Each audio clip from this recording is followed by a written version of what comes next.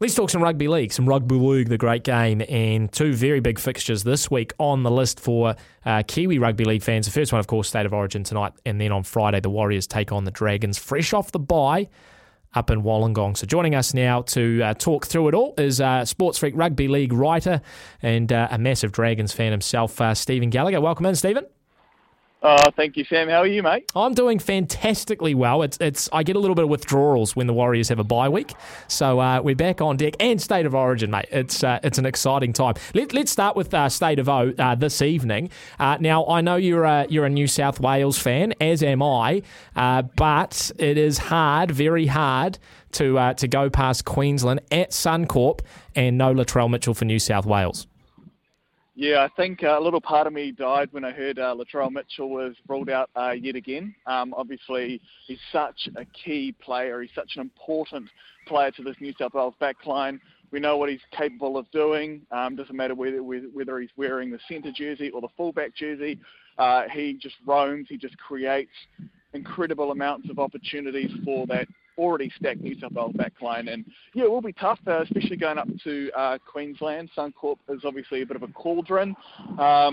It's hard to go up there and win, especially when your backs are against the wall. And, we didn't see the best New South Wales performance in game one, despite, being 10 minutes short of picking up that victory. And if it wasn't for a big skip pass and a bit of space to Hamiso Tabuai-Fidow, I think the Blues might have got away with that one. But it's going to be a tough game. It's going to be a tough ask, but I think, if your backs are against the wall, this shows what are you made of, and I think that's a big question that's being posed tonight. Yeah, and just going back to Latrell, I even think more so than his athletic ability, and he is a freak on the rugby league field. But I think even more so, Stephen, if I sort of said to you, who do you want in a big time game? Down 1-0 in the series at Queensland, at Suncorp, in a hostile territory, Latrell Mitchell's the first person that you put on that team sheet. So I think even more so than what he brings, just from an athletic point of view, it's just the mentality that New South Wales will probably miss tonight.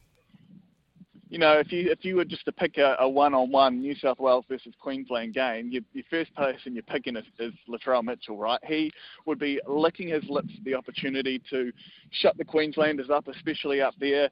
He would absolutely froth that opportunity. And like you said, he's just an all-round athlete. Like he lives for these sorts of opportunities, and he'll be watching the game and he'll just be spewing that he's not out there with this niggling calf injury that he's got.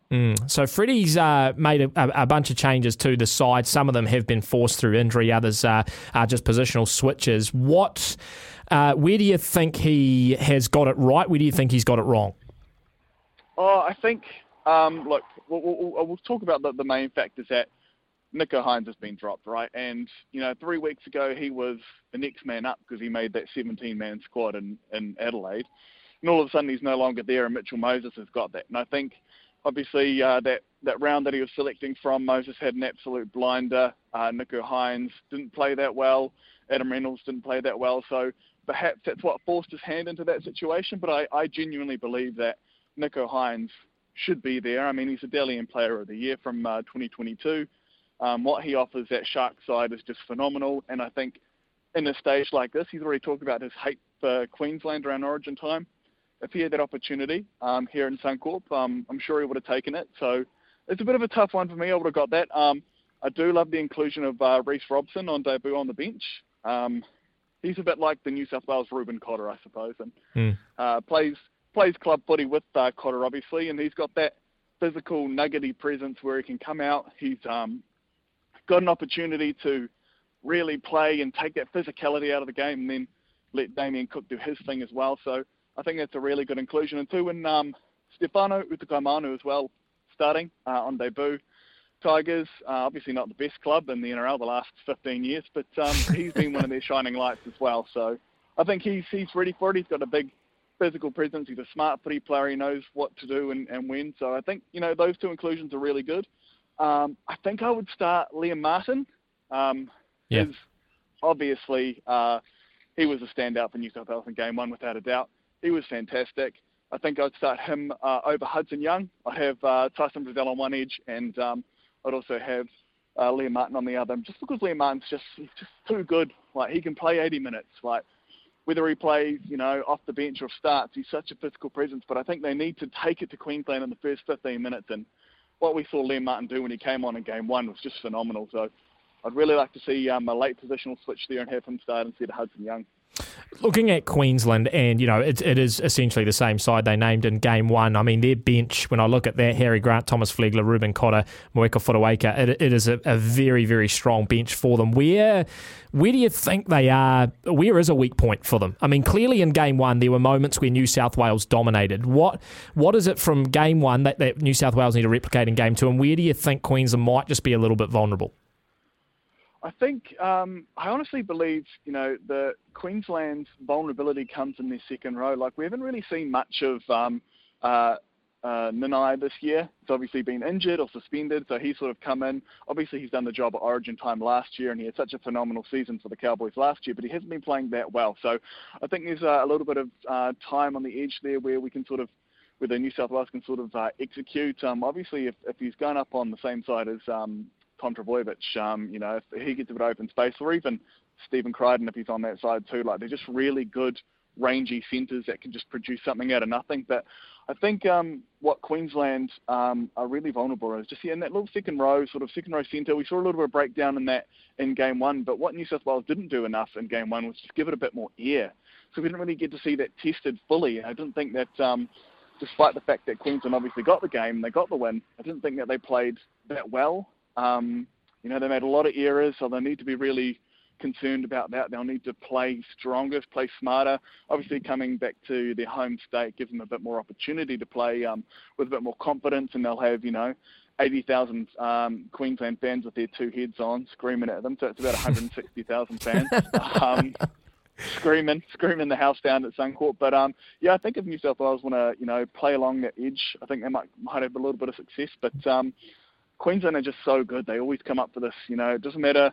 They bide their time in Adelaide and they did what they needed to do to get the win. But it's hard for New South Wales to sort of compete with that when they just don't have that sort of edge. And obviously, whatever Slater's bringing to this Queensland side is pretty impressive. So good on whatever he's doing up there. It's fantastic to watch. Just before I ask you for a prediction, Stephen Summers texts in here. Sammy, can you please ask Stephen if he expects any New South Wales players to really come out of their shell tonight, much like Ben Craig did back when New South Wales were under pressure during the Queensland streak? Can you see anyone, sort of bursting onto the scene?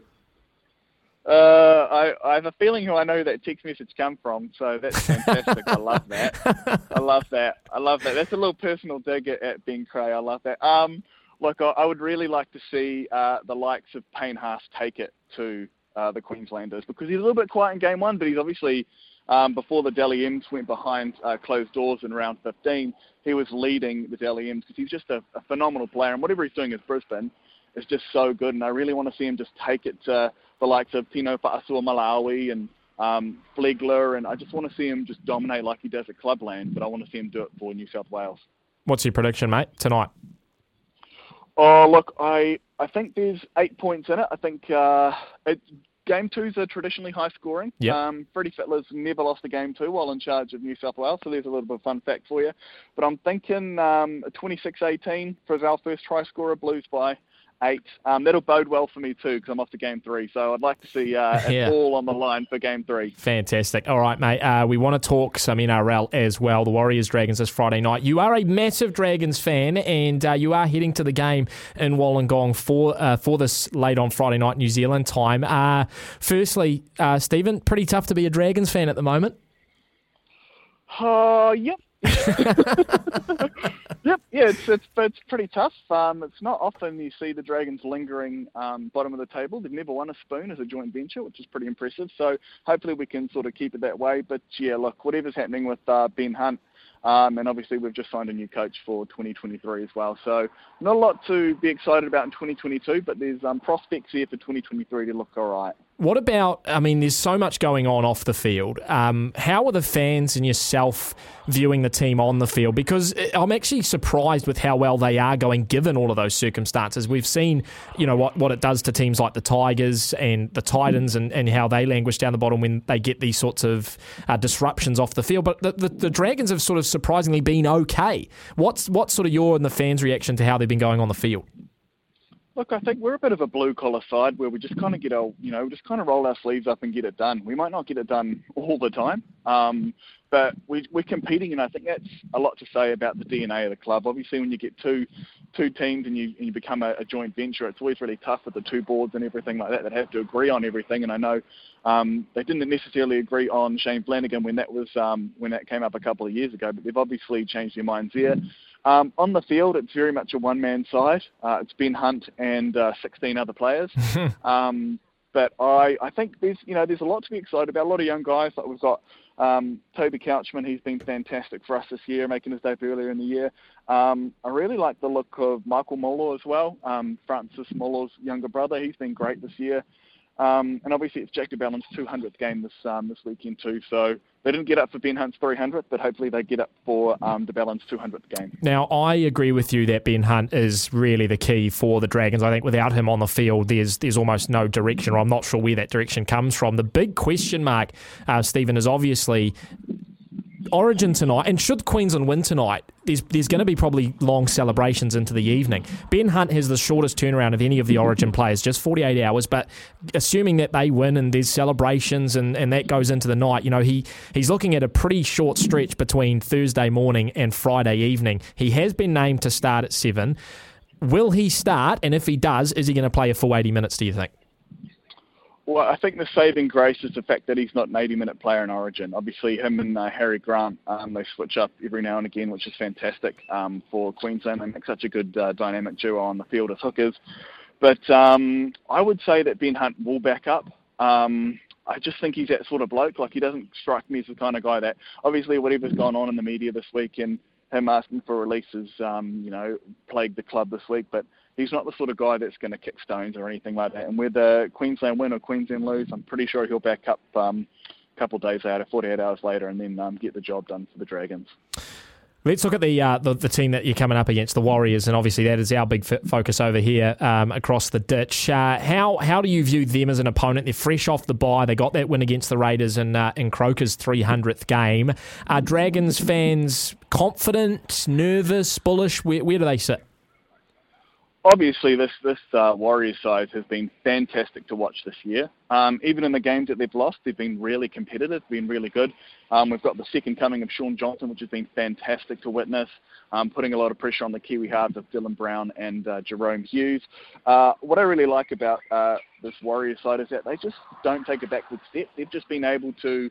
They don't care who they come up against. They obviously had this massive task ahead of them in Canberra a couple of weeks ago for Croker's 300th, and they were just there to spoil the party. They grounded out. Their forwards played really, really well. They muscled up massively in the first 40, and they just tired those Raiders forwards out, and that's what they did really well. And then when they came into the second half, they had a full of running, a full of energy, and the Raiders just couldn't offer a shot. So that's what they're really good at. They're just really good at coming up one-on-one in their defence and on attack as well. They're really good at that. And I think they've got a lot of experienced players. They've got a lot of rep players in that side as well. You look at the likes of Whenua Blake up front. Bunty Afoa's represented Samoa as well.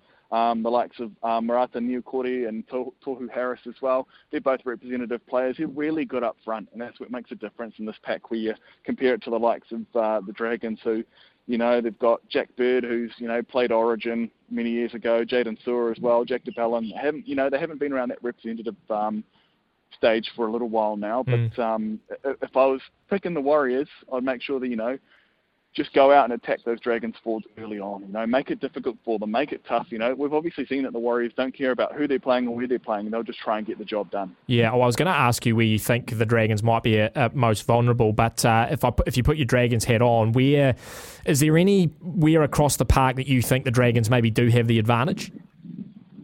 I really like Tyrell Sloan. I think he's a fantastic player, but he's one of those players that when his head's on, but when his head's off, it is miles off. And we've seen, a few brain explosions from him this year. I think he's really, really good. I think he's got a little bit more X factor than what Chance Nickel-Klukstad offers. Obviously, Chance is a fantastic player. He's exactly what the Warriors need in that one jersey. But I think someone like Tyrell Sloan or even the likes of Bud Sullivan in the 6-2, they're just young players that just want to take the game with the scruff of the neck, and they just want to play what's in front of them. And I think if we get two concerned about playing, running block shapes and all that sort of stuff. If we get concerned and play ourselves short like that, we're not going to win. But the Dragons are able to sort of just play a little bit more off the cuff, take it to the Warriors, show, they're not going to lie down. That's probably where I think there's one slight edge for the Red V. What do you reckon then, Stephen, for Friday night? I've already got your Origin prediction, so we're going to be holding you to that tomorrow morning. But what do you think happens Friday night, 10 p.m. New Zealand time? Oh, look, because I'm there, I'd love to see it go to Golden Point. That would be fantastic. But I genuinely believe that the Warriors will get the win. It'll be very tough for the Dragons. Obviously, they're not having a great season. And this is now the period of the time when the Warriors need to go, look, we are a finals footy team. We're going to go to Wollongong. We're going to win. So I think I'd say the Warriors by 4. Nice. Okay. Nice and close. Although I do hope for your sake it goes to Golden Point. You get value for money. Thanks heaps for coming on, my friend. Always enjoy chatting. Enjoy Origin tonight and enjoy yourself up there in Wollongong on Friday. Awesome. Cheers, Sam. Good to chat to you. There you go. Stephen Gallagher there, Sportsfreak Rugby League writer, massive Dragons fan. And even though he is a big Dragons fan, he can take the eye patch off and be honest about who he thinks is going to win on Friday night. Got the Warriors by 4. Love it.